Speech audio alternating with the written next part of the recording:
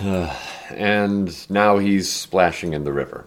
Now, it's not a very deep river, and he also doesn't really register on the water sometimes, usually, except when he does pull up something like an arm, a head of hair, a fish, an aquatic something maybe a little like him.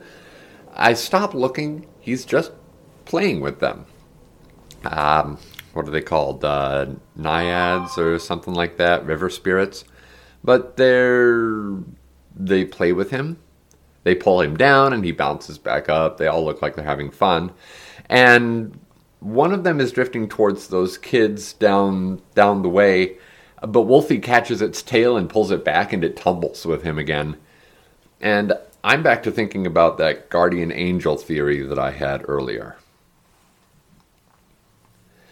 Thank you for listening. If you enjoy the work that I do here, please consider supporting me over at Patreon or at Ko-Fi. The links are below the video. Thank you, and I will see you at the next story.